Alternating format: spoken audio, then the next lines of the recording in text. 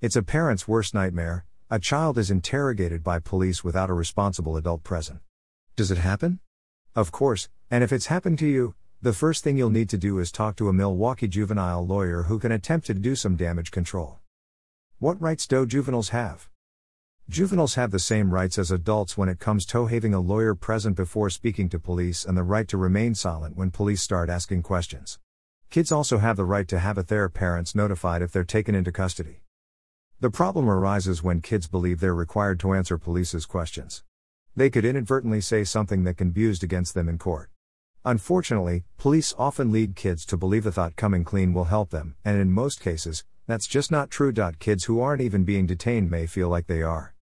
What to do if police interrogate your child when you're not there?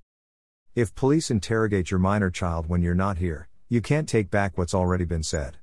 However, your child's lawyer may be able to change the outcome. For example, if your child was unlawfully detained or illegally interrogated, there may be legal recourse that helps your child.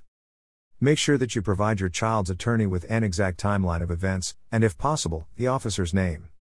While no two cases are the same, and only your lawyer can give you case-specific advice, it's important that you know your child has rights.